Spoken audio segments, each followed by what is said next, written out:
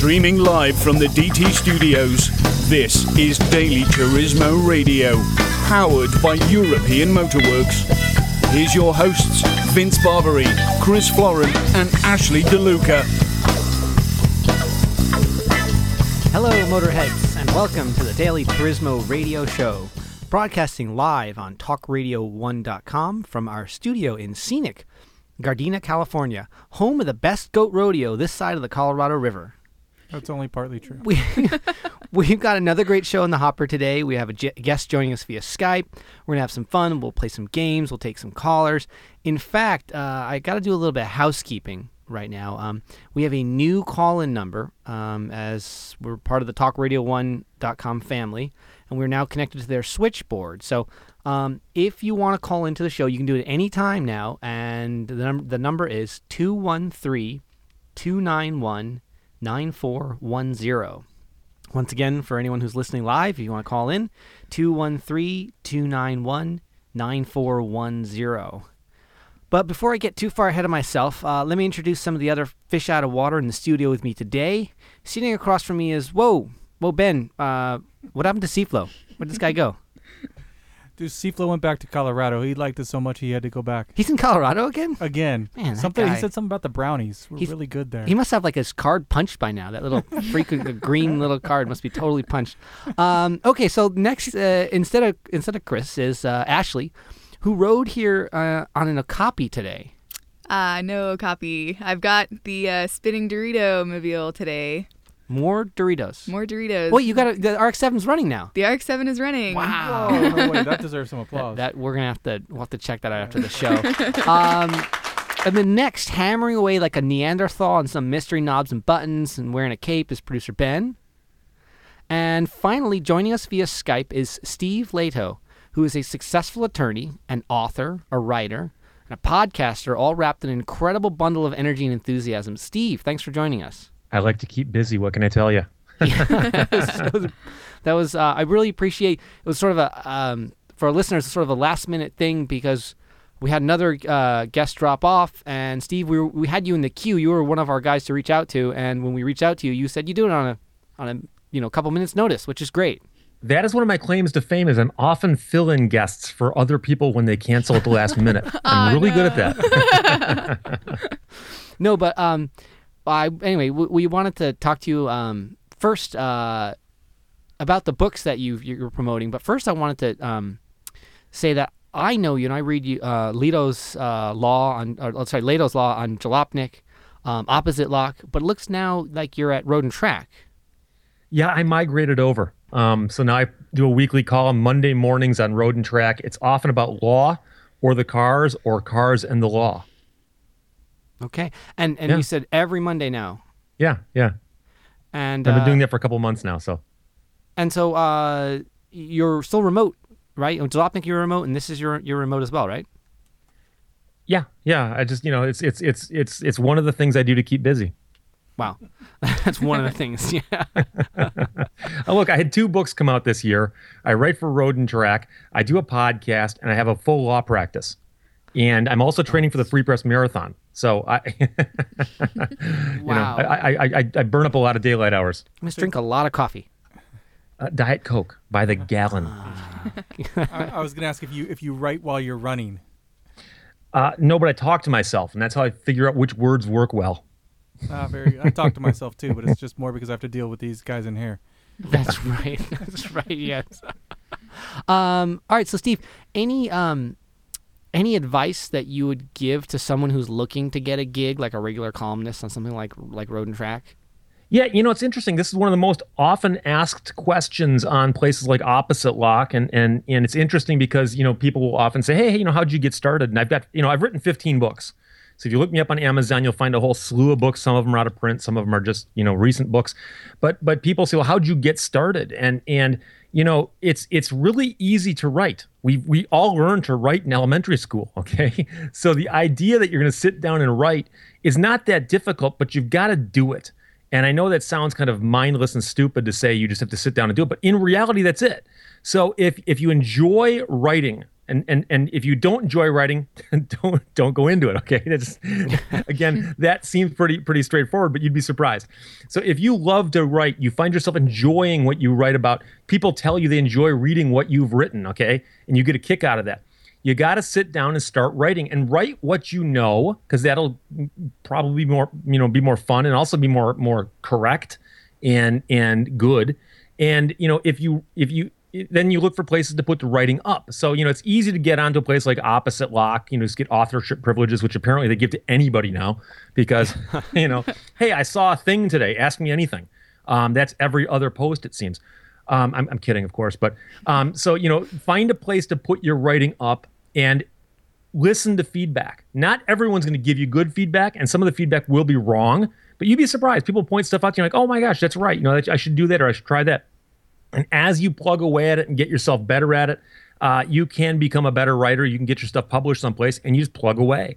And a lot of the writers you see on the front page of Jalopnik started out in the slush pile of Opposite Lock. And surprisingly, not surprisingly, I guess, a lot of us over at Road and Track came from Jalopnik, and so it's just something you just start doing. You do it, and you plug away, and eventually people are paying you for it.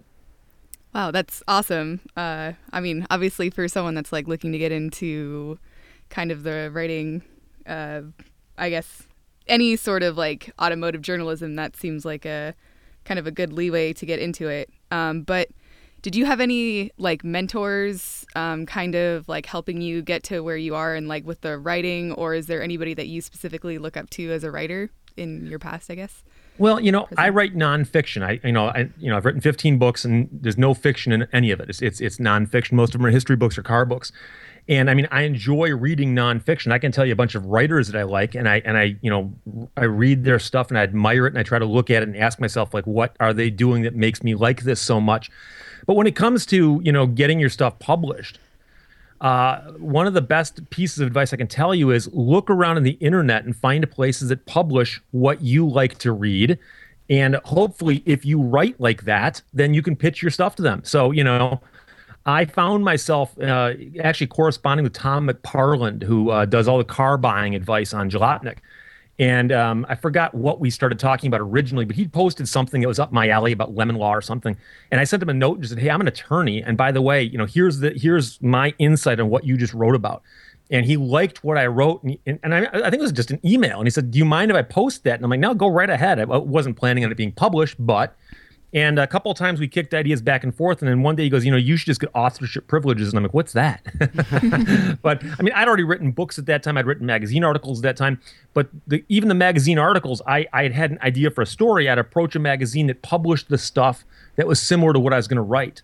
And, one of the little known facts about this field is that every website, every magazine, every place that uses content is always looking for content, but they're looking for good content.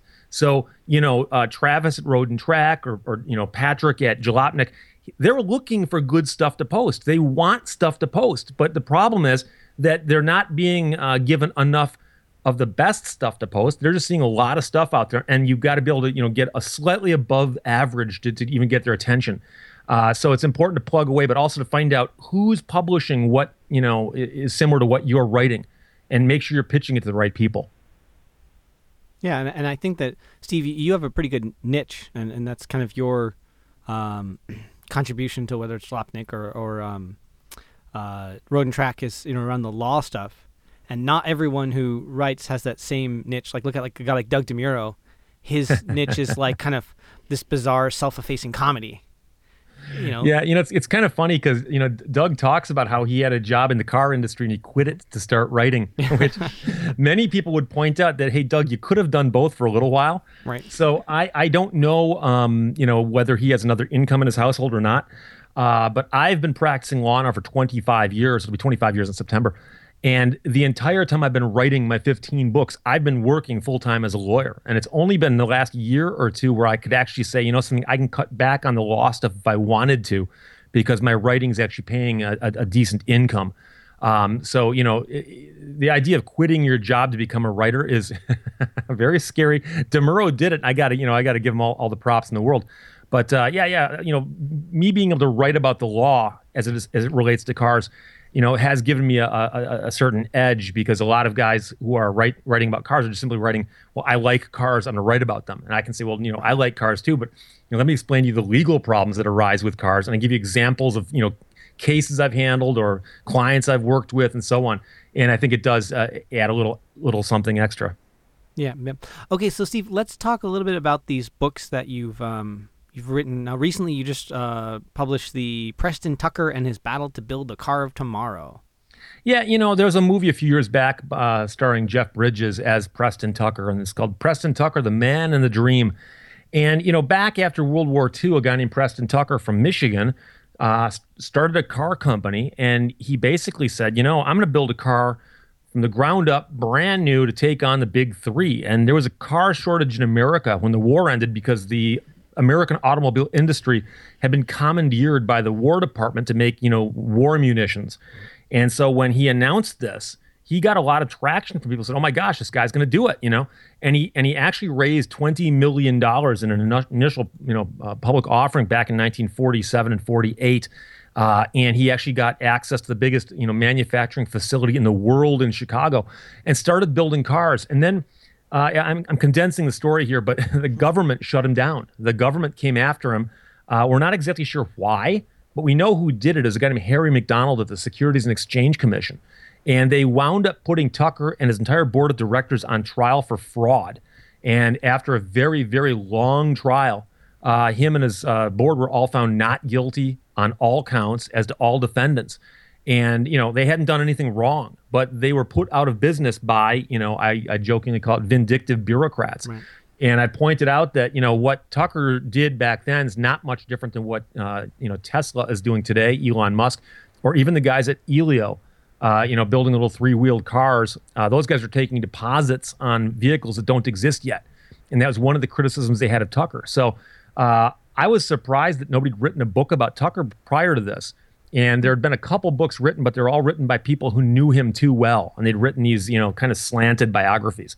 So I did the research, wrote the book, and it just came out about a month ago. And it's actually doing very well. Yeah, well, it's funny. You mentioned Musk. And I'm also thinking of like John Z. DeLorean. Mm-hmm. These guys who had this this idea, and they had this dream, and they tried to pursue it. And then in the end, what kind of torpedoed them wasn't their ability, but it's like sort of the odd outside factors, like a DEA, trying to frame him for drug international drug trafficking, right? DeLorean's was the craziest one, because he built the factory in Ireland of all places. Like, hey, I want a manufacturing facility. Let's build it in Ireland. And so they build this factory in Ireland, and he runs into financial trouble. And somehow, and again, we don't know, he claims he was entrapped, but he gets involved in a drug deal in Detroit that's all caught on videotape back in the early days of video cameras. And we've all seen the videotape of him, swinging a cocaine deal with, dealer quantities and then getting arrested and found not guilty, I believe, because he said, well, I was entrapped. These guys, kind of like, egged me into this. And, there's a parallel there on one level that, he was found not guilty by a jury. And a lot of people say, well, it's very, very similar, that DeLorean had enemies and so did Tucker. And so, Steve, how did you do a lot of the sort of the research on this book about Tucker? What was you go to first sources? There's no other books about it, so how'd you find there's a ton of information about Tucker because of all the trials. And the National Archives in Chicago has got a huge collection of Tucker legal documents, which I dug through. And there's also a Tucker Archive, which right now is held by the Tucker Automobile Club of America. And between those two sources, I found pretty much everything I needed. I found some other stuff scattered around, but one of the things that I did find that was very interesting was I found a reference. There's a finding aid at the archives, and it had one sentence, and it just simply said, "Transcript sealed." It was a sealed transcript. So I actually called the archivist and I said, "What is this sealed transcript?" And he goes, "I don't know. I'll go take a look at it." And he comes back and he goes, "There's a transcript. It's sealed by court order. You cannot look at it." And he showed it to me, and it was an envelope, and it was signed on both sides. It had these big stamps on it, do not open, do not open. And it was sealed in like 1950 or 1949. It was crazy how long ago this thing was sealed. And so I actually went to court in Detroit. I hired an attorney, I kid you not, because it had to be filed in federal court. I know a guy who specializes in federal court actions. I hired an attorney and had him go into federal court and file a legal action to unseal that transcript. And we actually got a judge to look at it. And he actually opened it up and he read it. And he was trying to figure out why it was sealed, because this was sealed so long ago that the order sealing it was lost. And the judge finally said, you know something, I have to let this thing, get out into the public because I don't see a reason why it was sealed. And so I got my hands on this document that I can actually prove that was not been seen by human eyes for like 50 years. It's the craziest thing, 60 years. And it turned out to be the transcript of a guy named Joseph Turnbull, who was the primary witness in Tucker's criminal trial where he was found not guilty. And after that trial ended, Tucker sued a bunch of news organizations for slander and libel and defamation. And during those actions, he took the deposition of Joseph Turnbull and asked him, in essence, what was the basis of the prosecution against me? And Turnbull, under oath, said basically, something? There was nothing there. I don't remember any of it. I don't know anything about it. It was all a bunch of nothing. And Turnbull backpedaled on everything that he'd said at the trial. And it was fascinating. And then, of course, after he testified that way, his attorneys ran to court and had the transcript sealed. And they did that because they recognized that that transcript showed that Tucker was basically innocent. Wow. Yeah. That's the legal system. It's amazing sometimes, huh? Well, it's boggling because nowadays it's very, very difficult to get a transcript like that sealed. And that's one of the reasons we got it opened, is the judge said. He goes, nowadays we have a tendency to not seal something unless it's like national, of national importance or something. So that's one of the reasons we got it unsealed. But it was just surprising to see this, transcript sealed as a description in an archive finding aid. Nice. Wow. All right. So, Steve, before I get to start, I want to talk to you about this, the Dodge Daytona and the Daytona and the Plymouth Superbird. I want to give out the phone number one more time for people who are listening. If you want to call in and you want to ask Steve about any of these Tucker or the Daytona and the Superbird, 213-291-9410 is our call-in number. But Steve, let's talk about this book you wrote. I believe it came out earlier this year. Dodge Daytona and Plymouth Superbird: Design, Development, Production, and Competition. Yeah, NASCAR nowadays, they call it stock car racing, but those cars are not stock. And back in the 1960s, they actually would race stock cars. If you went to the track and watched stock car racing in 1965, the cars on the track, other than the paint jobs and the wheels they were using, looked like regular cars. They had the same bodies and everything. And so back then they raced stock cars. And so, the car companies started investing in racing. And about 1968 or 67 or 68, the cars got too fast. They became dangerous. And they were hitting speeds about 180 miles an hour. And in that year, I'm talking about 1967, 68, those 2 years, Dodge put a car out called the Dodge Charger, which of course is a very well-known car. The Dukes of Hazzard car generally is Dodge Charger 69. And the first generation Charger was supposed to be their car that they're going to be racing that year in 66. And when they brought it to Daytona and put the biggest engine, which is the Hemi, in it, they would people like Buddy Baker would get in it and get out of the car and go, oh my God, this thing's dangerous. It's dangerous because at high speeds, the cars would lift off the ground and they wouldn't steer, meaning that you'd be going down the straightaway. You'd go to turn left and the car wants to go straight, which is not a good thing. So they said, what can we do to make these cars go fast, but also handle better? And they were completely flummoxed by this. And so Chrysler had a missile division. They actually had they built rockets for the government. So one of the racing guys goes, wait a second, let's go get the missile guys over here and ask them what they would do to make these cars go faster, because they suspected the answer wasn't horsepower, it was aerodynamics. And an engineer named John Pointer, who's an aerodynamics guy, fascinating guy, interviewed him like 3 times. John Pointer looked at the Charger and he goes, well, I know the solution, but you're not going to like it. And they said, no, seriously, anything you want to do, what would you do? And he goes, anything? And they said, yeah. And he pulls out a magic marker and he draws a nose cone in the front of the car and this huge outlandish wing on the back of the car. It's like 3 feet off the deck lid.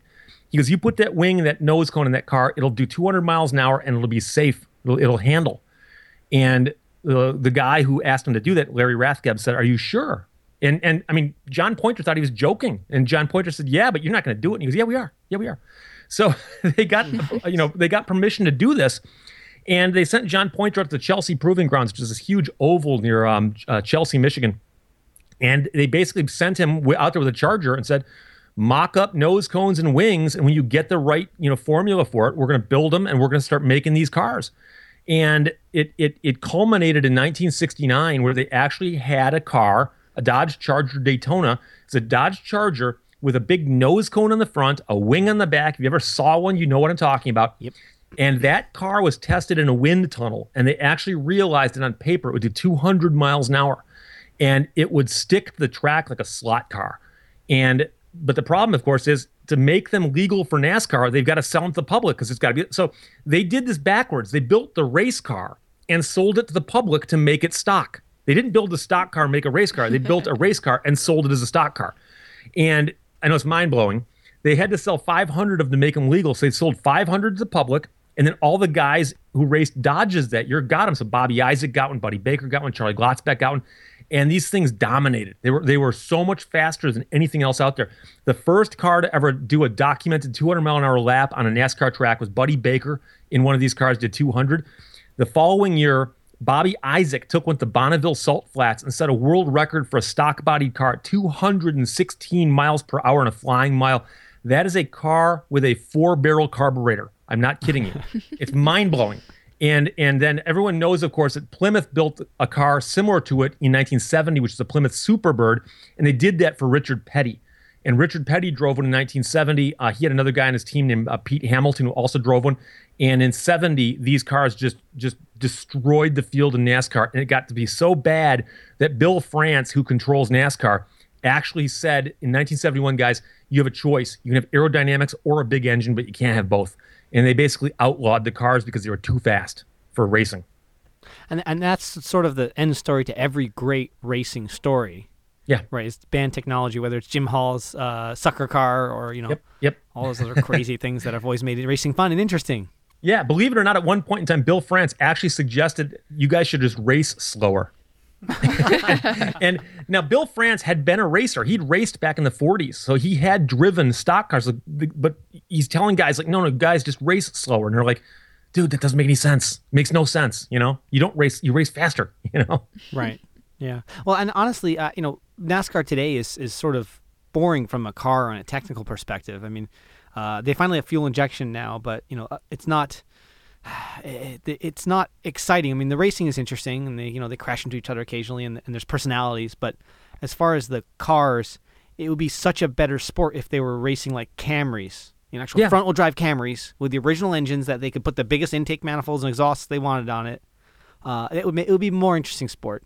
The original beginnings of NASCAR, and I know they always have this myth about how it was moonshiners outrunning the revenuers. In reality, where NASCAR stock car racing evolved from was, if you go back to the old communities back in the 20s and 30s, every community had a horse track. The county fairgrounds had a horse track, the state fairgrounds had a horse track, and every single time they had a fair or a festival, you'd end it with a big old horse race, and everyone would bring their horse and you'd race. And the people were racing. It wasn't professional jockeys. It was you brought your horse and you'd race the neighbor, against the guy down the street or down the road against his horse. And they realized that in the 30s and 40s, as cars became more common, that people weren't bringing their horses anymore. They're driving there. So they said, something? After the horse races, let's have a car race. Whatever you brought, you can race. And it was so democratic. It made so much sense. And everybody thinks their car is the fastest. So you'd have horse races and then car races. And pretty soon the car races became so popular, they began to dominate what people came to see. And that's where stock car racing came from. But the problem is that after, and I like to point out this, that the winged cars are one of the things that pushed NASCAR into what it is today, unfortunately. Because when they outlawed the winged cars, they basically came to the conclusion, we're going to race slower, we're going to race more boring, but we're going to turn it into like a circus. It's going to be fun to watch because of all the bright colors and the personalities and the big show and the pageantry and the gala. But in reality, the cars are going to all be a half a mile an hour within each other's speeds. And you're right, there'll be an accident here or there, but you literally you park these cars next to each other and ask a stranger, somebody go, tell me what manufacturer built each car. They go, oh, they all look alike. And they are alike. They're the same. Yeah, Toyota had to, and I say this because we know a Toyota TRD, racing engineer, but they had to develop a pushrod V8 Yeah. for NASCAR. Like, Right. and it's just something they didn't have. They'd never made one. It was not, so they had to like basically take a Chevy 350 and sort of reverse engineer it and develop their own version of it. Yeah, which makes no sense. Ridiculous. But they call it stock car, which again, like I said, is a misnomer. Yeah, it's Well, you know what? In Siena, Italy, to this day, they still do a classic horse race where like descendants of medieval families race on the horses. Really? Not with jockeys. Yeah, you can see pictures of it. You just like look up Siena, Italy horse racing. It's it's fantastic because it's full grown men in these really colorful outfits racing around the town square where the inside of the track in this dirt, town square is filled with people. It looks incredible. I've always thought that NASCAR once a year, just as a lark, should pick one of their biggest tracks, Daytona, Talladega, MIS, whatever it is, and say, you know something, we're going to do an actual stock car race. That is, anybody can bring anyone, list like 10 cars, Ford Taurus or whatever. It's got to be a full-size car off this list. You bring that car, and we're going to go back to the old NASCAR rules, which is you have to, have a roll cage, a safety harness, and tape over the glass. And the engine's got to be stock, and to some extent, but you can slap on a different exhaust maybe, and we'll put $1 million up for the winner. And you'd have about 1 million people show up who want to qualify, because remember, back in the old days, anybody could race. Bring a car and show up and you can race. That's how they did it back then. And that, to a certain extent, that's still the case, because there are guys who make sort of side cash by showing up and fielding that 43rd and 44th car or whatever the number is in NASCAR. And if you just race like one lap at Daytona, you get like a tremendous amount of the prize money. It is for showing up, right? Right, and so there are guys who will race that one lap, and that's it, and they'll do that every year. If they can qualify in there, they'll race that lap because they make more money than what it costs them to prep the car for the race. So it's But it would be pretty spectacular to see like a throwback race of something, like what we were saying, like actually have stock cars going through and like actually having real people, go and just take out an actual stock car instead of just having some crazy modified, copycat of every other car that's on the track. Yeah, I know a lot of the guys I interviewed for this book. I interviewed a bunch of old-time racers, including I interviewed guys who were on race teams, like the guys who worked in the pits. Crew members for Bobby Isaac, the year he won the national championship in 1970, were paid like $25 a day. These are, nowadays these guys in the pit crews are like pros and stuff. Yeah. But you'd find guys who actually went to races, like they drove their own vehicle down. They put the vehicle on a trailer, but then they drove the truck themselves down to the racetrack. And they would try to find 2 or 3 guys to help them. They may not even have a crew, And there were guys doing that in the 60s, And I met these guys, and they're like, I was lucky if I finished the race, but I got to race against, Richard Petty and, Bobby Isaac and Buddy Baker. They were on the same track racing those guys. Right. And it was also a time when, experience counted for something more than just reflexes. Racing, particularly open wheel racing. It's all about the how fast the reflexes are, and everyone knows that sort of experience almost means nothing because it's been cataloged and written down too many times. Right. How to drive. Yeah. But if you want to watch a sport, if you want to watch a racing sport where the old guys still do well, Red Bull Air Race. They're guys in their 50s piloting. It's this. If you ever see it, it's incredible. They fly these airplanes, these little single engine planes, through this crazy obstacle course, and there's guys like in their 50s who are like military pilots and stunt pilots, and they still do well. They're still competitive. I think there's also some older gentlemen doing well in the top fuel dragsters. Yeah, it's a 3-second race, but reaction time counts. Right. Yeah, experience of not dying, I think, is the trick. All right, so Steve, hey, that's all the time that we have. We're going to take a break in a minute, but I wanted to say thank you so much for calling in and sharing some of your time with us. Oh, absolutely. I had a great time. And if anyone wants to read your books, obviously you can get them on Amazon, or do you want to promote another site? Actually, you can look up all my stuff on lehtoslaw.com, which is LEHTOSLAW.com. That's my website. You can find all my podcast stuff there. You can find my books there. You can find my legal practice there. Just lehtoslaw.com. Okay, all right. I'll direct people in that direction. And like I said, Steve, thank you so much for talking to us. And, anytime. if you ever want to take a guest on your radio show, your podcast, just call us up and we can return the favor. Absolutely. Shameless self-promotion. There you go. Why not? Thank you very much, Steve. I appreciate it. Yeah, you're perfect. Thank welcome. you. All right, take care. All right, so that was Steve Lehto, Lehto's Law. Good guy, character, knows a lot about cars, knows a lot about the law. That's a win-win combination right there.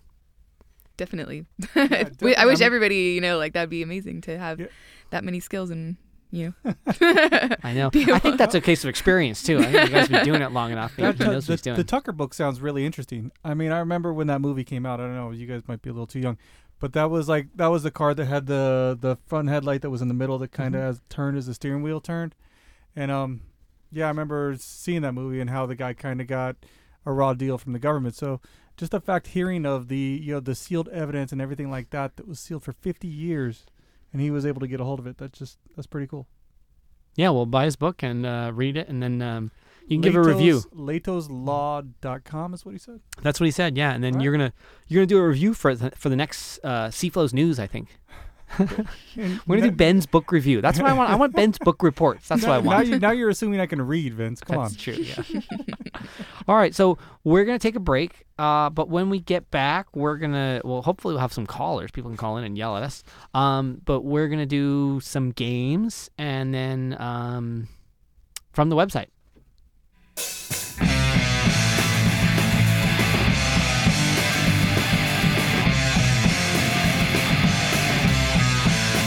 You're listening to Daily Turismo Radio.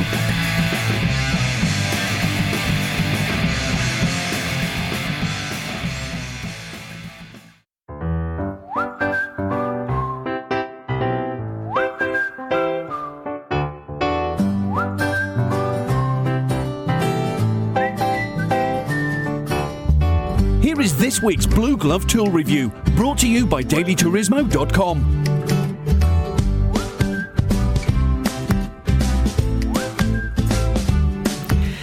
If you're anything like me, you spend a fair bit of time crawling around under cars or climbing up on ladders to do some kind of home improvement or car improvement project.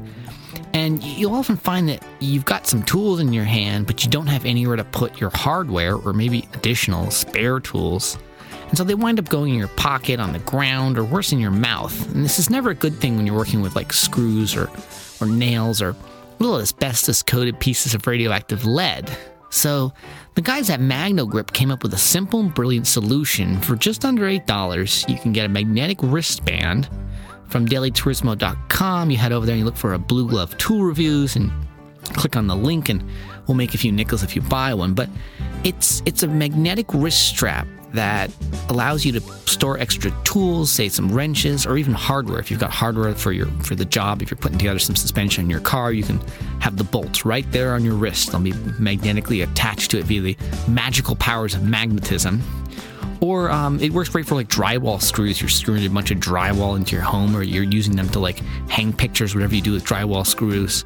But you can also hold paper clips with them. Say you're in an office and you want some paper clips, or say you're doing some arts and crafts at home with your kids and you put bobby pins on it. And it's really it's a very versatile tool. You can even strap it on your ankle and put like a pair of scissors down there if you're really into this kind of crazy stuff. So for just under $8, go get yourself the MagnoGrip magnetic wristband, and you can head over to dailyturismo.com and go buy it. And don't worry, we won't tell your wife.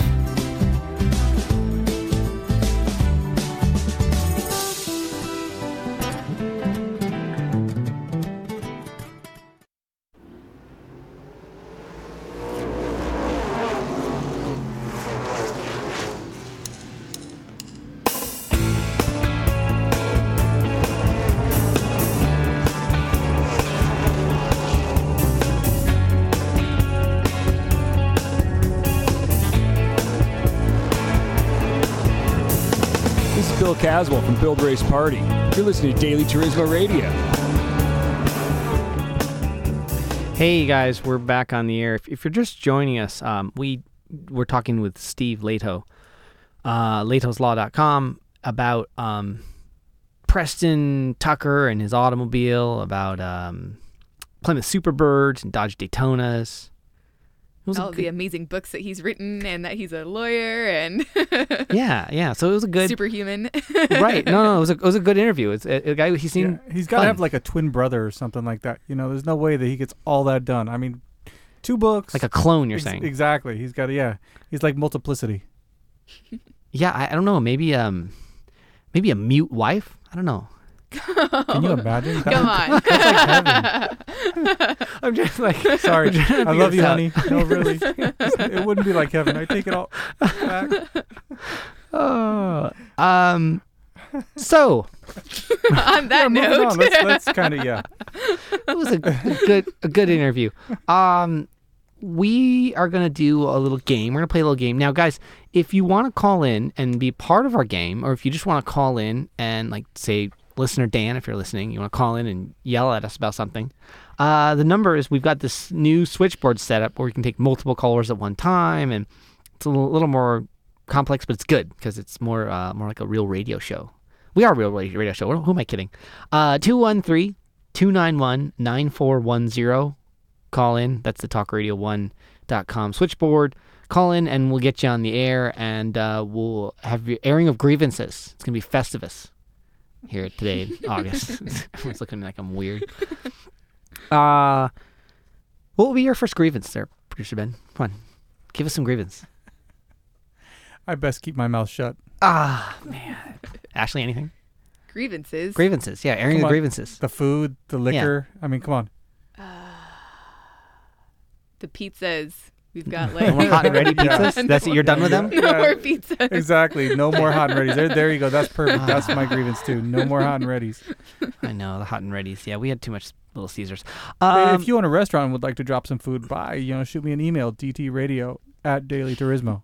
Yeah, we are looking for food sponsor spots. This is true. Well, we're just looking for free food, but we'll give you a shout out and everything. That's yeah, absolutely. We'll name the show after you for free food. So we're gonna do a little game called Best Car 4, but actually I'm gonna make it it's gonna be a twist today. It's Best Co-Driver 4. So we're gonna take turns deciding on the best person who will go along with you on a particular activity.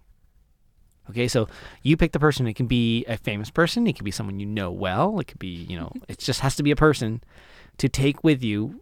And can it be an animal? Yeah, that's what I was. It can be an animal, but it can't be the same animal every single time. No. So yes, it could be an animal. You can my take dog an animal can't come once. with me every single time. Okay. As long as he can drive. As long as he can drive. So the first thing is best co-driver for driving at a dirt track, like track day. Actually, my roommate used to do dirt oval racing back when he was really young. So I know he's not famous or anything like that, but shout out to my roommate, Nick Romano. Nick can, yeah, that's totally fine. He's gonna be he would be probably really good because he started out racing like quarter midgets, I think, and then kind of moved up, and then now he does just, I don't know, all types of track events and does time attack stuff and wheel-to-wheel stuff, so he'd probably be a good co-driver. Yeah, hooning on a dirt track, that takes a particular, skill set. Yep. And so, Producer Ben, who are you taking along with you? I can't think of his name. Maybe it was Ernie Stewart. Who was a NASCAR driver that killed that other guy on the dirt track? Tony Stewart. Tony Stewart, that's it. Yeah, that's what I'd take.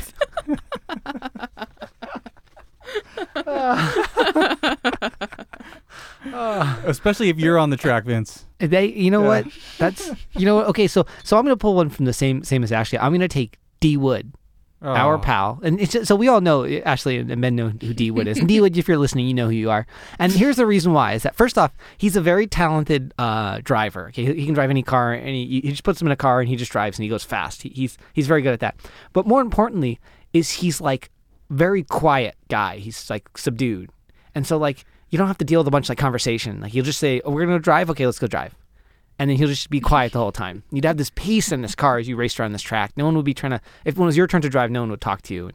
He's pro K1, go-kart racer too. So he is very fast at K1. In fact, the only time I ever beat him at K1 was when we got him so entirely drunk, so many Irish car bombs that he didn't remember it the next day. And that was the only way I could actually beat him. It was barely. He's Yeah, I fast. was lucky. You got a fast car. It probably was, so he probably got a slow car. Okay, so the next one is best co-driver for sleeping while the other guy's driving. So the person in the car is sleeping? No, or- you're sleeping, Okay. and the other guy's driving. Oh, okay. Yeah, like, cross country. Producer Ben, go first. I'm thinking about this one. I got to get a good one for this. I would be remiss if I didn't say my wife, Vince. Oh, wow. So you would actually close your eyes and fall asleep while your wife was driving a That's vehicle. how- Oh, you're that- getting that- back into the that's good wow. graces Yeah, well, after the wow. comment earlier Actually, no, about... that's how I prefer to ride with her, is Now- with my eyes now, closed wouldn't- and unconscious. Before you fall asleep, While she's you wouldn't need behind to the turn wheel. your chip in or anything. That's With my eyes closed and unconscious is the best way to ride with my wife. that's yes. That's how. Yeah. I'm so in trouble after the show. I'll be moving Seriously into in the trouble. studio. Okay, so before Ashley, I'm going to jump in ahead of you. And here's what I'm going to go with: Odd Job from the James Bond movie. Because remember, he's a chauffeur. He's the guy who throws his He's the hat. guy with the hat, yeah. But he's a chauffeur. He is Goldfinger's chauffeur, and he drives this like really nice. It's got the convertible front. What do they call that? It's not a Landau or a Brougham. Or some other. Anyway, it's a big Rolls, and he's gonna drive it slowly when he needs to, but at the same time he's fast enough where he needs to race against James Bond. He can do that, and so I'd feel totally comfortable with a professional chauffeur who could also kill people with his hat while driving. Yes, that makes sense. Clearly. I'd probably have to go with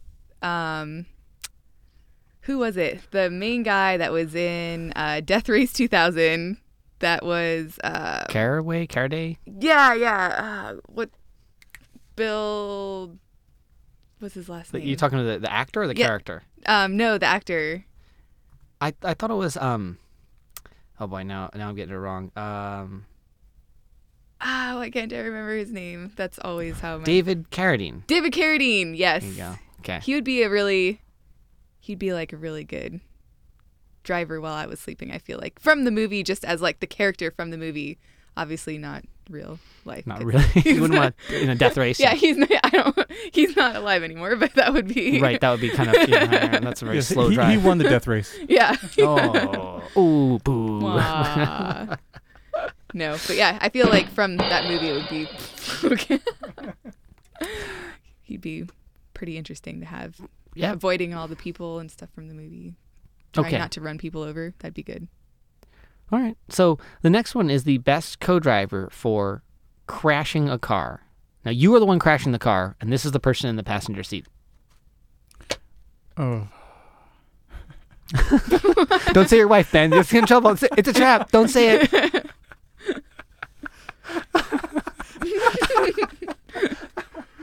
You better go first, Vince.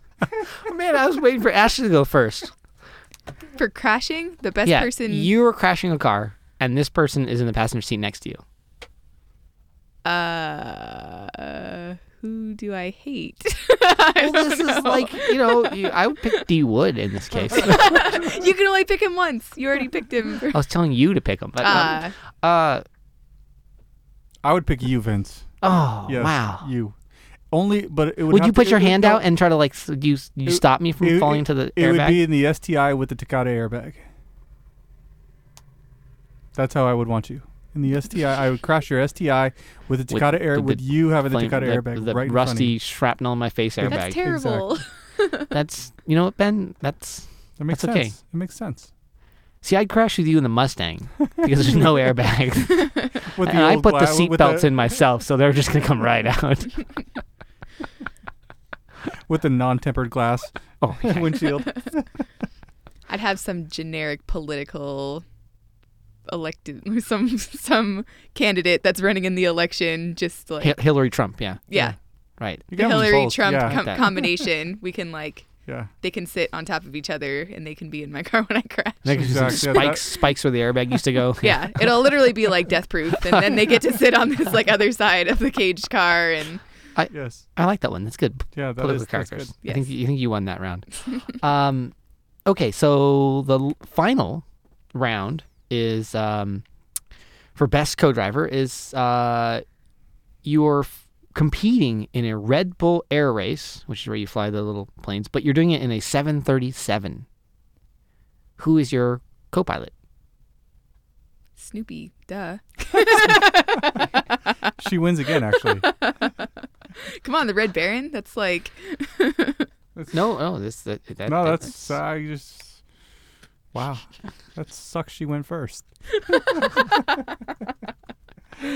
I would have to say, my friend.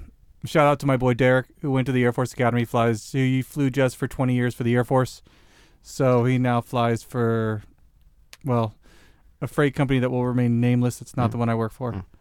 So, but yeah, I would trust him to fly the Red Bull Air Race. Yeah. Okay, so I'm gonna pick Captain Sullenberger, who downed the plane the Hudson. He's the one that landed the plane the Hudson.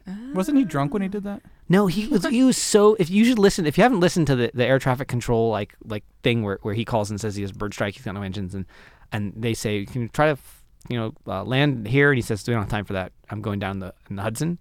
He's so calm when he's saying, I won't make it to that airport. I'm gonna ditch a plane in the Hudson River, and then he does it. I mean, it's just. And he was so nonchalant about it. Like, people were like, "You're a hero," and he's like, "Meh, nope, it was just my job." Yeah, right. It was just like another landing. I landed plenty of times. Just landed in the water this time. So that's who I'd take in the that's a good choice. Red Bull Air Race in a 737. I think Ashley still wins. Snoopy. Yeah. Snoopy. Yeah. Well, yes, I agree.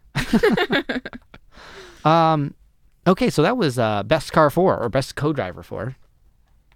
If you guys want to call in, I will give the phone number another time, 213-291-9410. And we can join in the next game or in just yelling at us if we get something wrong. That'd be fantastic. If we offend you, yes. We should start. It probably happens more than people. it should, I'm sure. Yes. So the next is... Especially my wife. Right, yeah. No, that actually, she shouldn't call in that. No, That'd be bad. yeah. That'd be bad. I can screen that one, though. We should start talking about Volvos. I bet we can get Chris to call in. It's like bait. Yeah, exactly. He's like hanging out there like, Yeah. Volvo. Just wait for it. Exactly. Look, It's like a red dot with a cat. You just can't refuse. You just got to chase it. Say Volvo, Volvo, Volvo. It's like a rotty say it piece 3 of times salmon. and he'll appear in the studio. Exactly. All right, so now we're doing from the website, which we don't have a fancy drop for that yet, do we, Ben? No, I'm not sure No. I'm going to give you a Okay. fancy drop. He doesn't want to. Not until your website guys actually start listening to the show will I give you a fancy drop. Oh, okay. Fair enough. So yeah. So from the website, dailyturismo.com, we've got the car of the week. And so I'm going to kick this off with what I consider the car of the week is the Rolls-Royce Silver Spur from 1984 that is decorated with the most insane hand-painted pictures of peacocks and feathers that you've ever seen. And it was a car owned by someone whose name I'm going to massacre his name, Bhagwan Shirish Rajneesh. He was later known by a nickname Osho, and he was an Indian meditation guru kind of guy, and he had these followers in India, and he kind of got kicked out. He's chased away by angry fathers or husbands because his meditation technique involved a lot of sex. And anyway, he wound up in Oregon where he had this commune of like 2,000 people with him, and he had all these crazy Rolls Royce, and they were painted up with like peacock feathers, and this thing's on Hemmings for about $45,000, which is a lot to pay for a car, but the peacock feathers is just it's incredible to see this car all decorated and insane. But obviously I wouldn't buy that car. What's the car you'd buy?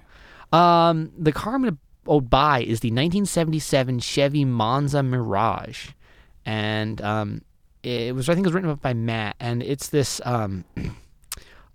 crazy, IMSA-inspired dealer package. Yeah, red, white, and blue. The Americana version? Yeah, it's the aftermarket, obviously, the hood scoop. It's got this crazy blower, kind of style flapper valve sticking out of the top of the hood, and it just looks like America. I mean, it's just Chevy Monza, which is a pretty terrible car, but then it's got this crazy paint job and this big blower, and you would just have fun wherever you went with that car. $12,000 though, Vince? $12,000's a bit much, but it's Vince, You're not allowed to have any more cars. You have that recorded? That's like Ben's favorite drop, I think. That is my favorite drop. That is my wife, in case you're wondering. So, Ashley, you got any favorites? Well, I'm kind of a sucker for old Japanese cars, so my favorite car from the past week was the... It's stated as the plain vanilla wrapper 1970 Honda N600. All right, yes, that car. So I really like, I don't know, I'm just all about small cars. I just think they're so much fun to drive. And I mean, even though there wasn't anything like super spectacular about this car, it was just, yeah, like the title says, it was just kind of like a very vanilla car. I mean, sometimes those are the most fun. It's got some like really cool red interior. You've got like the little, how much horsepower did this thing make? It was like 40 something horsepower. Like, yeah, not a lot, right? Yeah, like 600cc engine, just like a little car to put around in. But it was so tiny, and you can get into tiny spaces. And I'm sure, I mean, when I was living in Japan, like having a small car to park in places was like invaluable. And yeah, I don't know. This one seemed like it was in pretty good condition for it being like a 1970 that was on the site. And I think they were only selling it for $5,000. Yeah, no, So that actually cheap. seemed like a good deal, Yeah, it's too. like a super good deal. And, you know, for it's actually kind of fun to drive a car that you have to go wide open throttle to keep up with traffic. Yeah, I You know, mean, you have to like rag on it to keep up with traffic. That's actually, you know, So it's something that that's small. fun. Can you even do an engine swap in it? oh yeah, people Yeah. drop liter sport bike engines those all the time. yeah, but how much fun would that be if you got like a little car like that and then dropped in like a Hayabusa motor or something like that? And Yes. it'd be so much fun, and it's so And cute. The It's- suspension would come apart in about, your first turn. You'd lose No, a wheel. you just burn the front tires up worth constantly. it.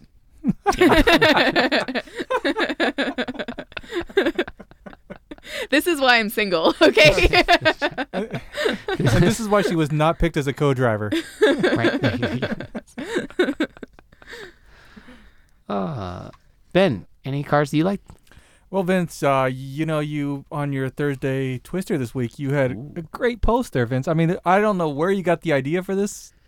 Oh yeah, But, the coach built. Yeah, that was. the I just. coach built. Yeah. I was in a room. I was meditating with the guru Osha, and which sounds very strange when you consider that there's something called the OSHA, the Yes. Occupational Safety Hazard Administration, which is those OSHO. And I just this little voice came to me. Yeah. Yeah. Yeah. It's just I'm like sure. coach built cars. Yeah, that's Actually, exactly what happened. Yeah. Ben called me and suggested I should do like a thing about coach built cars. And so he does like this I just- 2-paragraph post. I did it, and then I didn't even Zach, give him credit. the commenter Zach actually did way more work than you did, Vince. I don't know if you've read the website, Ben, but that's generally the case Actually, in that's most posts. So, The but that's commenters, that's the my car. lifeblood, man, lifeblood. The '89 Volvo 780 Bertoni. Yeah. You like that one? Well, I think it was a great idea. I like I like the fact that it's coach built. Right, the built by The- Bertone. Yeah, exactly. Now, do you And- like the fact that it doesn't look like every other Volvo from that era, which was these boxy menaces? Exactly. It's got Because I think we can all agree that Volvos from the 80s were pretty ugly. Yes, but I would encourage everyone to go to the site and look at all the comments too. Wait, Ashley, All how the do you other feel coach about? built Give us stuff. your true, honest opinion. Here we go. How do you feel about I need- Volvos I need a from the CFO 80s? Volvo talking drum. Volvos from the 80s. Yes. Or just Volvos in general. No, I'm talking about the boxy First of all- Volvos, the 240, the 740, the 760s. That whole series of. So, I'm not going to lie. Yeah, There I was want the truth. a point in my life where Oh, no. I bought a Volvo station wagon, and I bought it because it was super cheap and I knew that I could flip it and make some money on it, and I owned it That's why we have you in the because show. there's suckers that tell are me going to you- buy these cars. Tell me you sold it to Seaflow. That would be like the best So ever. I sold it to Chris. No.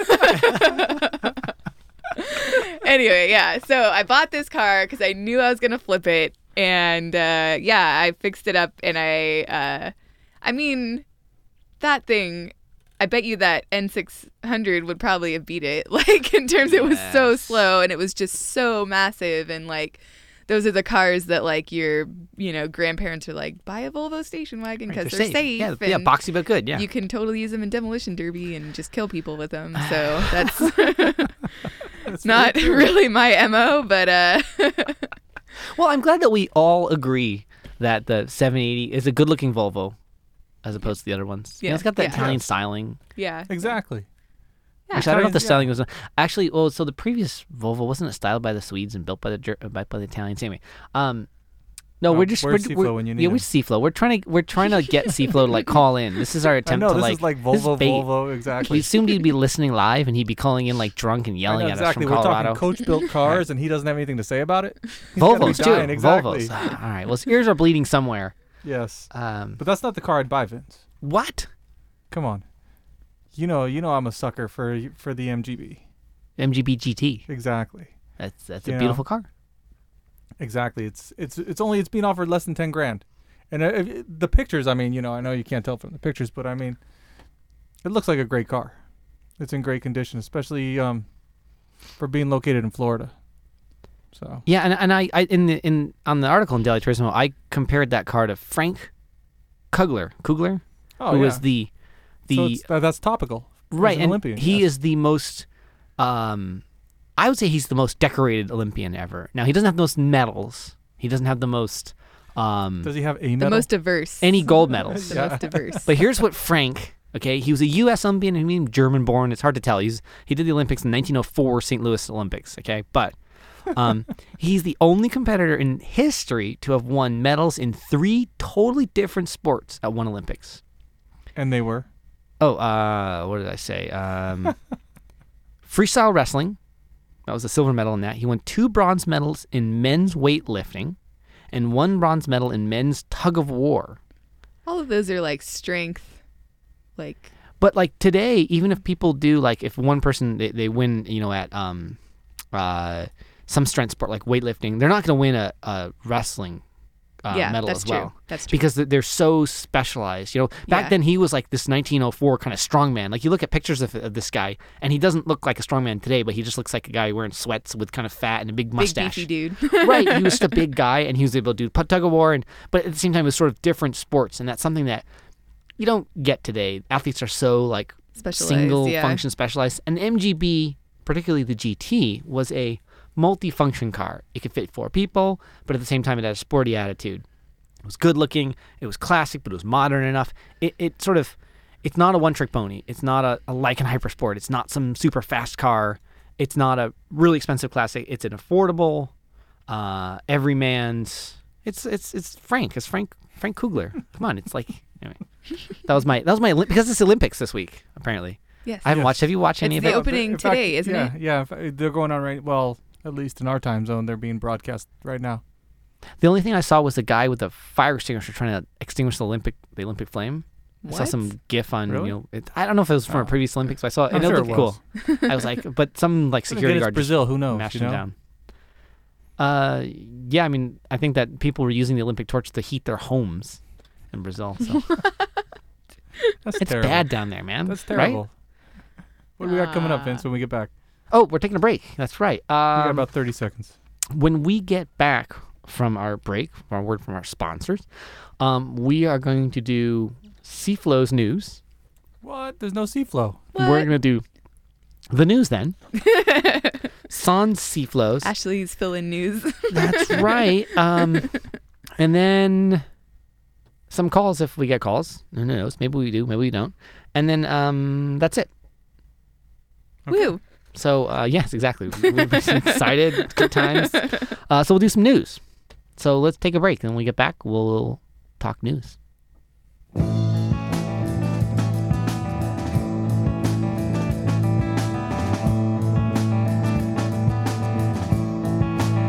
From the safe and empty street, she lets me out, free to find what it means to live without photographs and coffee cups and an empty smile.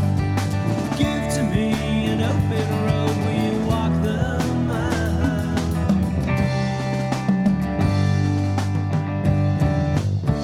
You're listening to Daily Turismo Radio.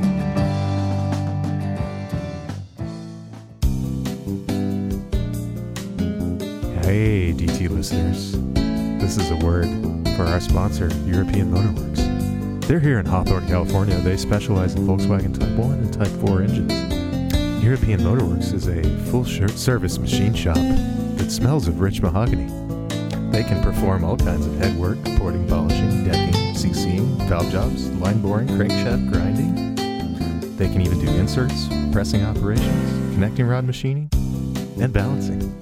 So if you feel a little out of balance, come down to European Motorworks and go see the owner, George Rodriguez.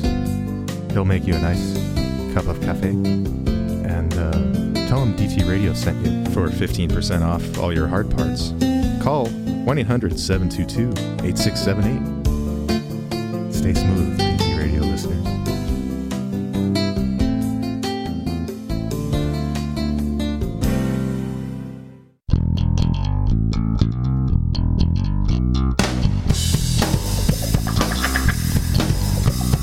Streaming live from the DT studios on Talk Radio 1. This is Daily Turismo Radio, powered by EuropeanMotorworks.com. Here's your hosts, Editor-in-Chief of Daily Turismo, Vince Barbary, Chris Florin, and Ashley DeLuca. Hey, we're back. And the voice you were listening to a minute ago, that was John Barker. He's our professional voiceover guy from the land of the, what do you call it? We call it jolly old England these days anyway. He's a good guy, and we always like to give him a shout out and tell him thanks for all the hard work and the long hours he spends slaving away getting those things right. When producer Ben's always like yelling and say, "This isn't right. You didn't pronounce that correctly. It wasn't British enough." He's always yelling at him. Yeah, he's a mean guy. Thank you. And I mean, here, you know, the hosts on this show, we're always dealing with producer Ben, and it's he's just, you know, he's just constant like to disapproval. Look at his face. Where are we at? All right, Ashley. Oh, what? Ashley, it's all you now. Hosted by Ashley DeLuca. Yeah. The show is slowly dwindling down to one person, and then we're going to build it back up, and my dog's Yes. going to come in as replacement for Chris and Vince. Exactly. So wait, we have Seaflow's news today, and It's time for Seaflow's Ashley news. For Seaflow's news. Well, I mean, we're calling it news. Don't interrupt my news segment, man. For Seaflow's news. Seaflow's news, not Ben's news. Seaflow's news, not Ben's news. Don't interrupt my news segment, man. Seaflow's news, not Ben's news. Seaflow's news, not Ben's news. I just know it's his news. Really, he has news. that never gets old. No. That will never get so since with no Seaflow, Ashley has some news. But I also prepared some news because, well, that's It's still not Vince's news. I've got some news too, though. Ashley and I've got some news as well. Actually, Well, I don't. I lied. Yeah, I have no news. so we're gonna have a news off. We're gonna have a news off, Vince. I'm the judge, by the way. Yes. I decide Wow. whose news is better. And remember, I have a mute. Spoiler button. alert. I have a mute. Spoiler button, alert, Ben. Yes. I will decide, Vince. Keep on wrenching. Not yet. Almost. All right. Ashley, you want to go first? Okay, You sure. think- wait. First of all, do you think your news is gonna beat my news? Because I don't think so. Say yes. Don't. yes. No. Okay. All right. Go ahead. News. What's your first The story? news is the news. So I have actually been looking into the new Focus RS, and because my dad is in the market for one right now. Actually, he had a '98 Cobra and he sold it, and now he's in the market for a new car.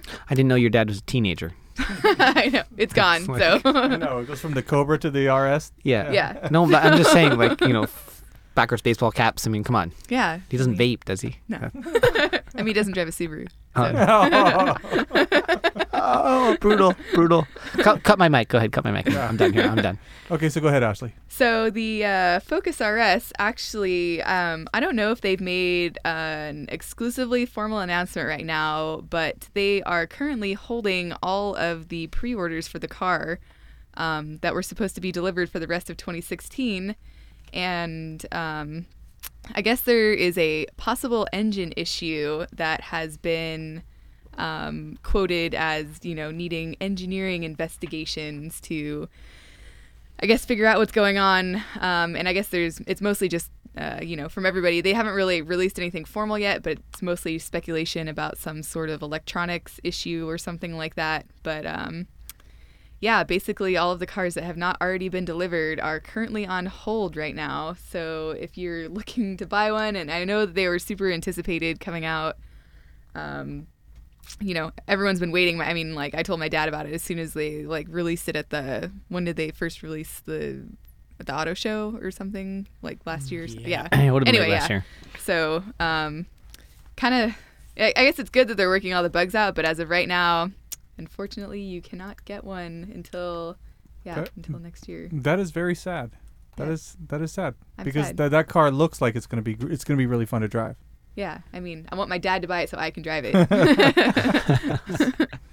Excellent. All right. Well, you know what? On that note, Ashley, my first story is the direct competitor to that would be the new Civic R.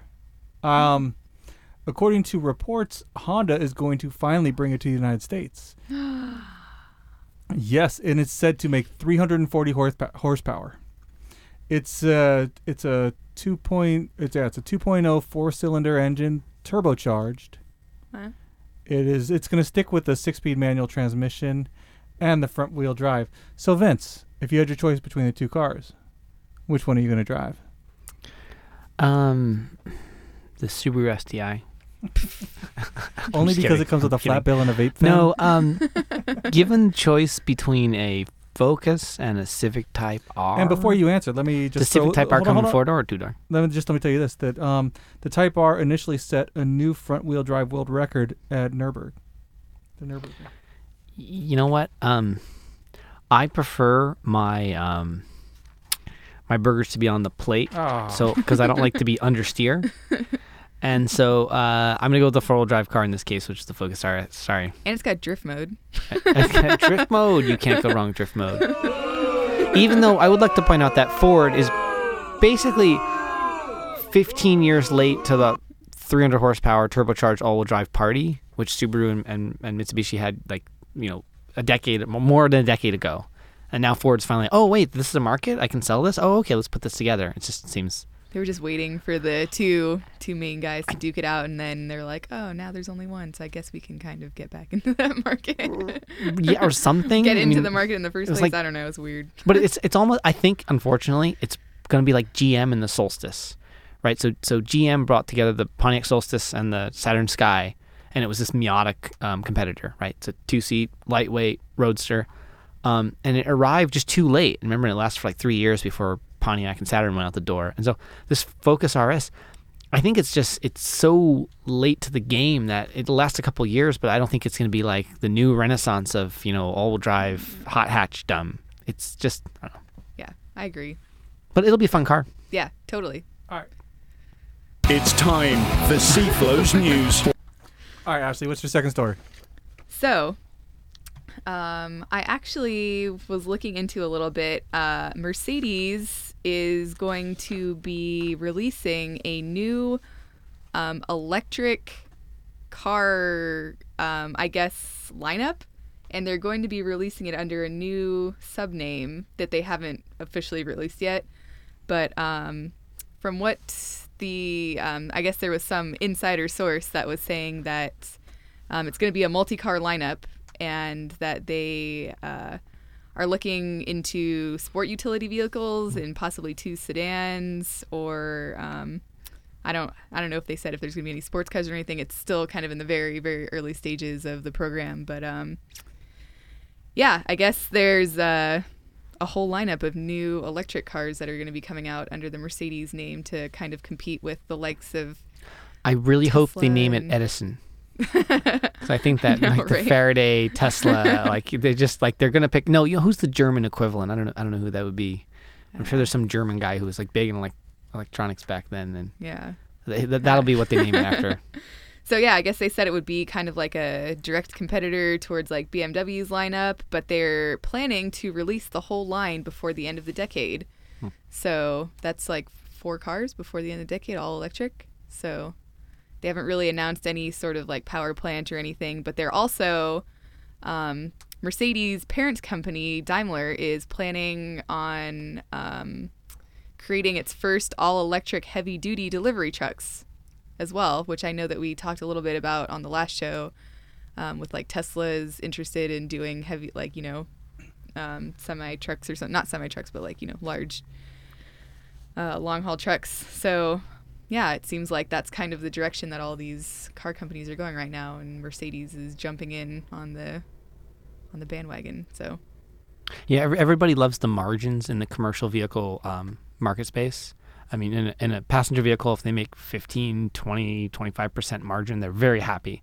But in commercial, you're making 50% profit margin. yeah. So if people see that and the bean counters get hold of that, we should sell these. So Well, physics be damned. Yeah. My second story kind of relates to that a little bit. It's Tesla. Tesla. Tesla is losing even more money.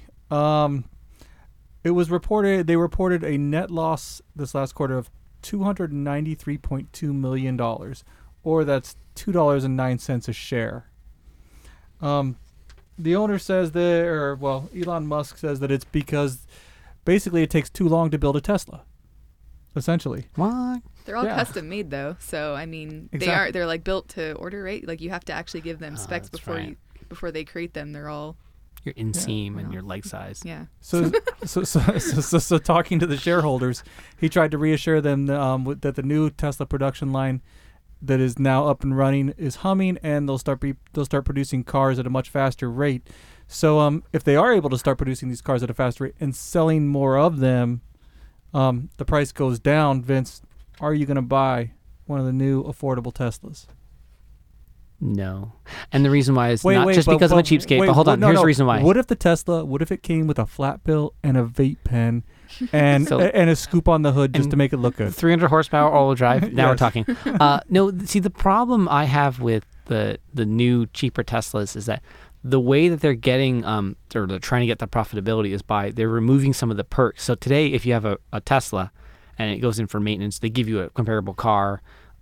If you have free access to supercharger stations, you get like unlimited software updates and all these other kind of, I'll say they're sort of perks because they're this expensive luxury car. Well, to make the Model X or whatever the cheaper one is, they're having to remove some of those. So they're going to say, okay, you don't get free supercharger access, you don't get unlimited software updates, you don't get the same maintenance plans and the same mileage and warranty, because they can't be affordable with that many more people, and they'll have to have too many supercharger stations. So, I mean, I understand that they're a business, that's what they have to do, but to me, if you're going to get some fancy, sexy-looking electric car, you want all those perks. Yeah, I agree. They actually had another crash in China, like the autopilot was on. And there was like a car stopped in the fast lane, and the guy had like, one of those little reflective triangles up, and the Tesla just like, the guy like realized like right before he's about to hit the car, like, oh crap, I'm gonna hit this car. The autopilot's like not stopping, and then he like went to swerve and just like hit the corner. Ooh. And yeah, so fatality? No fatality. He didn't hit that hard. I think that the guy kind of caught it ahead of time, but just not fast enough to. I'm not impressed then. Unless it's a fatality, I'm not impressed. But it was in Beijing, and I think that's where the Tesla. Tony Stewart wasn't driving. I think Tesla's headquarters in China are in Beijing, so I believe that they're handling it pretty quickly, since that's like kind of the hub of where everything is in China. Yeah, a few people will spend their life in some Chinese prison camp somewhere, but it's a small price to pay for progress. Oh man. Okay, so my story was better again. Oh, what? It's time for Seaflow's news. Ben's news. All right, all right, Ashley, what do you got for your third story? Third story is so the Bristol Motors Company has officially announced that they are going to be releasing a new car called the Bristol Bullet, which I don't know if you've seen a picture of it, but it looks, obviously, because I'm very fond of the old 60s slab-side Cobras. It's very similar. It's got like the old British styling. They're kind of a quirky little car, and anyway, they announced that they're, going to be producing those with, what does it say? Yeah, it's from like a aerospace company, and they went through all the aerodynamics and everything. The powertrain's going to be BMW 4.8 liter V8. So, yeah, I think it's going to be pretty cool. It's got a curb weight of 2,400 pounds about. So, it's going to be pretty high in terms of price point. But I don't know, the car company, I guess, used to produce a few cars back in the day, and then they started to go under, but now this is kind of like their get back into the game car. And I don't know if you take a look at some of the pictures online. I think the car looks pretty nice, but it's also in the $300,000 range. So not that I can afford it, but you might buy 3 of them. Yeah. Classic Bristols are one of those cars where they look like $1 million. They look like you'd think that they'd cost what a Ferrari would cost, but they're actually pretty cheap. Where you could afford one. Yeah. Certain models. Yeah. It just seems kind of cool. It's like a modern Cobra with like the modern amenities or something like that. Obviously, it's not, not a 60s car or anything like that. It's a luxury car for that price, but I don't know, just something kind of new and unique. There's nothing really out on the market that looks like it. So I like it. Her story's going to win. Oh, is it? Yeah. I'm actually pandering to Vince on this story. Oh, wow. GM has announced, well, they haven't officially announced, but all the vape reports pens are in their cars. all the reports are. I don't understand this. That the 2019 Corvette is going to be a mid-engine Corvette. What? You know what? They talk about mid-engine Corvettes every couple of years. People bring Hold this on, up. no. It's not going to be. No. Bob Lutz was hinting about it. Bob Lutz doesn't work for GM anymore, does he? Well, no, yeah, he's Is Bob Lutz back at GM? What did I miss? We're going to get him on the radio show, by the way. No, he retired as head of the global product development from GM in 2010, but he was the one who was talking about how they've been discussing this for a while, and that it looks like they're going to go ahead and release it in 2019.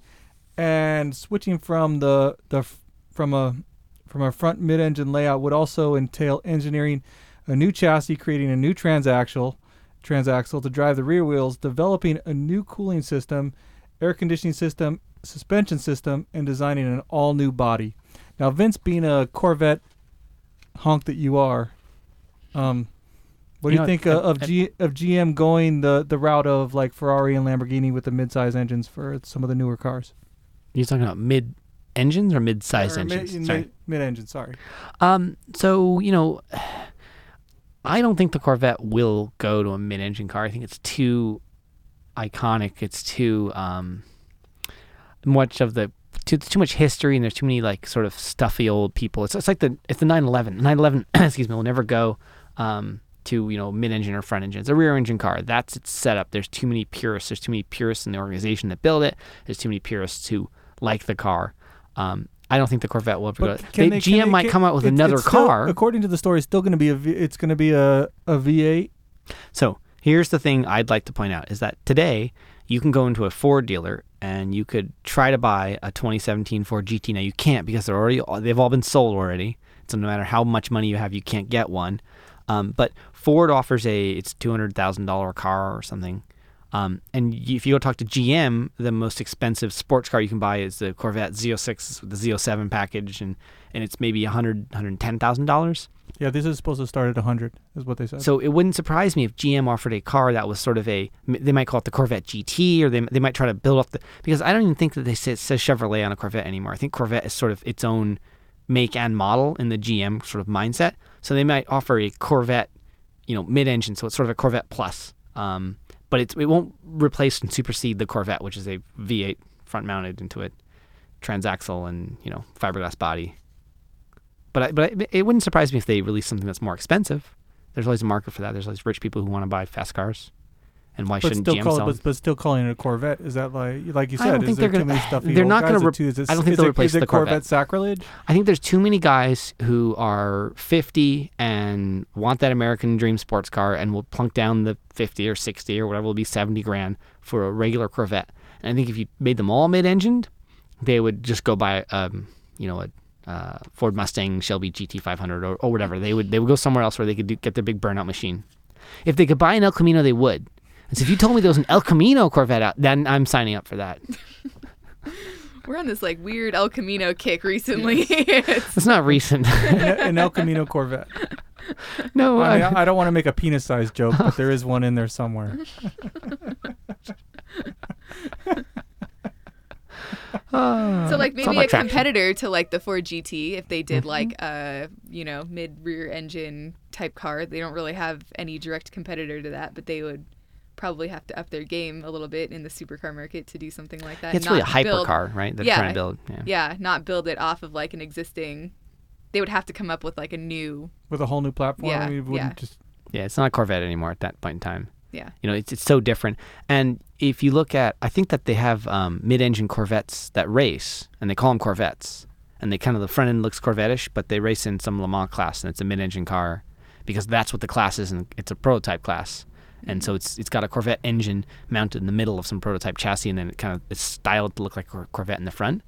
So if they then said, okay, this is a street version of that, you know, and they'll call it the Corvette Le Mans or whatever they'll call it, it's not a Corvette, it's a different car. Yeah, I agree. It's time for Seaflow's news. For Seaflow's news. Well, I mean, we're calling it news. All right, Okay. So what do you think of the last stories, Vince? They were both good. I give it a tie. We're both talking about cars that are out of everybody's budget, so. Although if I had to buy one, I'm gonna go with the Bristol. Over a mid-engine. It's wacky. Really? Yeah, it's wacky. Pretty cool. Like the It looks prototype good. thing that they have is like orange interior. It's like they built this like it's super. Yeah. You're gonna get muted, Ashley. I'm not gonna get muted. Come on, look it up. You're gonna look it up and then you're gonna want one, and then you're gonna be like, "I'm sorry, I muted your mic." She gets muted for talking back. Who put him in front of the soundboard is what I want to know. Like this is, you know. Okay. That's all the time that we had today. I'd like to. What do we got coming up next week? Oh yeah, that's right. So next week, we have Doug Malwicki. He is a very interesting character. He's going to be in the studio. He's going to talk to us about the Robosaurus or Canosaurus. It's this big robot that crushes cars. He tell talks everyone about how Snake he became River famous. Canyon jump. There you go. Exactly. He's some He engineering was the for Evil engineer for Evil Knievel. Knievel on the Snake River Canyon jump. And he's an older fellow, and he was just at celebrating a birthday at the base camp of Everest. Okay, and Wasn't he this guy was drinking born in beer like the 30s. on that- Yeah, that- he was yeah. he was drinking Everest beer. And anyway, he is a really fantastic character, and we're gonna get him in the studio. Maybe we'll get him some beer, and we're gonna talk about cars, about Snake River Canyon. whatever, about this public transit thing that he's always been working on, Skytram and other stuff. It's just it'll be fun. You guys, if you're gonna listen to a DT radio show, that's gonna be a good one. Well, you should be and- listening to all of them, technically, right? Right, yes. Well, Dan listens to all of them. I'm not sure. if Thanks, there's Dan. Anybody else? Thanks, Dan. We just need you to download it on about 300 more devices. And then we've got some more people that we're talking to, obviously, you know, getting on the show. And we're still trying to finalize our Absolution Brewery remote. Yeah, So so we'll we're going keep to you do a live updated. show, and we'll let you guys know via the website and via our various social media channels when that's going to happen, so you can come down and throw stuff at us in person instead of just at your imaginary us on a dartboard while you're listening to the show. So with that in mind, I'd like to thank Steve Lehto for calling us up and talking to us for about 30 minutes about his book. You can see him on Lehto'sLaw.com. And also like to... He has a book signing coming up, right? Yeah, I was going to say there's a car show in Troy, Michigan, and he's going to be streaming that live on the Road and Track Facebook, so you can watch him do a book signing, streaming live on Facebook. I don't understand how that works, and maybe I'll just do it. Maybe I'll stream live and watch him on the Facebook while he's doing his car show. But it should be fun, should be interesting, and if you're in Troy, Michigan, just head to Lehto'sLaw.com and you can find out about it. Next, I'd like to thank Ashley for being my co-host today, filling in for Seaflow. He's out, yeah. Thanks to George Rodriguez for being our producer, and thanks to Keep On Wrenching, Ben. Keep on wrenching. You're a jerk, Vince. You've been listening to Daily Turismo Radio. You can follow the show on Facebook at Facebook.com/Daily Turismo and on Twitter at Daily Turismo. Use the hashtag DT Radio.